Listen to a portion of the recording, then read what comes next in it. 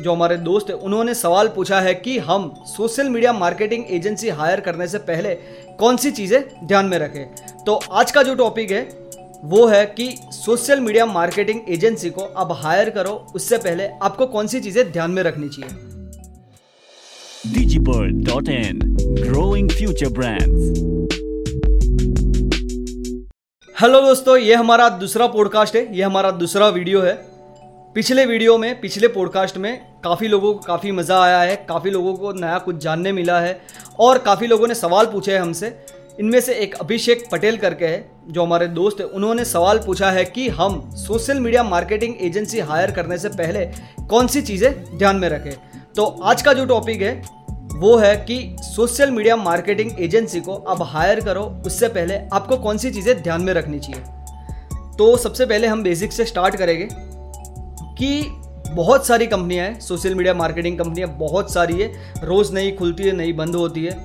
तो कौन सी कंपनी आपको हायर करनी चाहिए, कौन सी कंपनी पे आपको ट्रस्ट करना चाहिए, क्योंकि posting is not a social media marketing, यानी कि सिर्फ पोस्ट करना वो सोशल मीडिया मार्केटिंग बिल्कुल नहीं है। और कोई मेरा दोस्त यहाँ पे सोशल मीडिया मार्केटिंग करवा रहा है, ये एजेंसी के थ्रू करवा रहा है, तो मैं भी वो एजेंसी के थ्रू करवाऊँ, वो चीज़ भी कुछ हद तक ठीक नहीं है।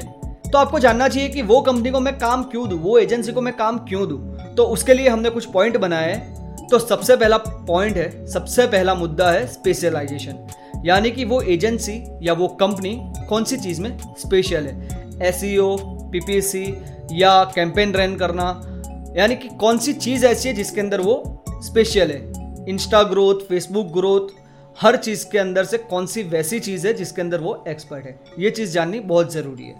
दूसरी चीज़ है फुल सर्विस एजेंसी, यानी कि ये जो एजेंसी आप हायर कर रहे हो या ये जो कंपनी आप हायर कर रहे हो वो आपका सारा काम खुद करेगी या किसी और को देगी, तो ये चीज़ जाननी बेहद ज़रूरी है। तीसरा पॉइंट है क्लियर प्राइसिंग, यानी कि कंपनी जो भी चार्ज कर रही है आपसे, मंथली, क्वार्टरली, 6 महीने का या पूरे साल का जो भी पैकेज है उनका, वो सही है या वो पैकेज के अलावा कोई और हिडन चार्ज वो लोग चार्ज तो नहीं कर रहे हैं हमसे, ये चीज़ जाननी बेहद ज़रूरी है।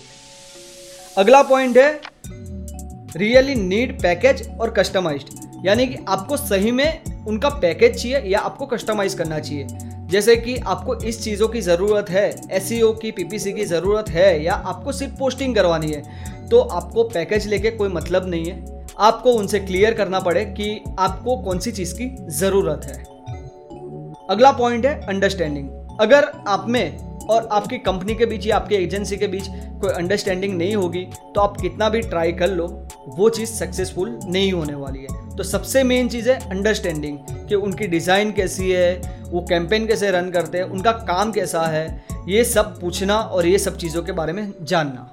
अगला पॉइंट है वीकली और मंथली रिपोर्ट, यानी कि वो एजेंसी या कंपनी आपको मंथली या वीकली रिपोर्ट प्रोवाइड करती है या आप उनसे मांगते हो वीकली या मंथली रिपोर्ट, तो ये जानना बेहद ज़रूरी है। अगला पॉइंट है टाइमलाइंस, यानी कि वो कंपनी या एजेंसी आपके टाइम टू टाइम पोस्टिंग कर रही है, कैंपेन रन कर रही है, आपके गूगल एसईओ या एसईओ का क्या हाल है, ये चीज़ जानना बेहद ज़रूरी है। ये चीज़ टाइम टू टाइम हो रही है या नहीं हो रही है, वो पूछना, वो जानना बेहद ज़रूरी है।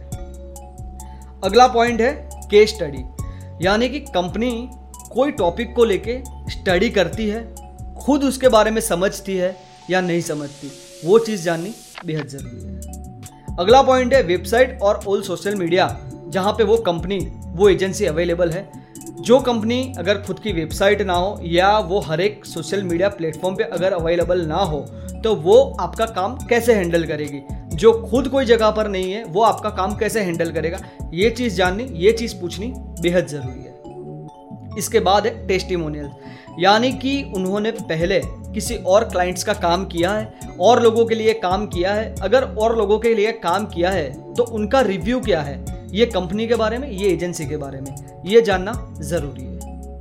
अगला पॉइंट है परफेक्शन, यानी कि हर चीज़ में वो लोग परफेक्ट है। हाँ, समझ सकते हैं कि हर चीज़ के अंदर कोई कंपनी या कोई एजेंसी परफेक्ट नहीं होती है, पर ऐसा भी नहीं है कि आपका काम बिल्कुल ही आपको पसंद ना आए या आपको ना जचे।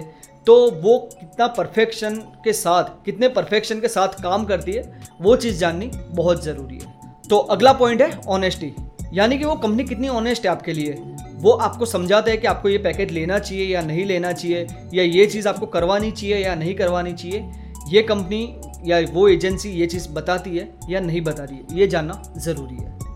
अगला पॉइंट है फ्री एडवाइस, यानी कि आपके माइंड में, आपके दिमाग में कोई प्रश्न है, आप उनसे पूछते हो, अगर वो लोग सही से जवाब ही नहीं दे रहे तो वो सोशल मीडिया मार्केटिंग एजेंसी को हायर करके कोई मतलब नहीं है। जो लोग फ्री में ज्ञान बांट ही नहीं रहे, उनको हायर करके कोई मतलब नहीं है।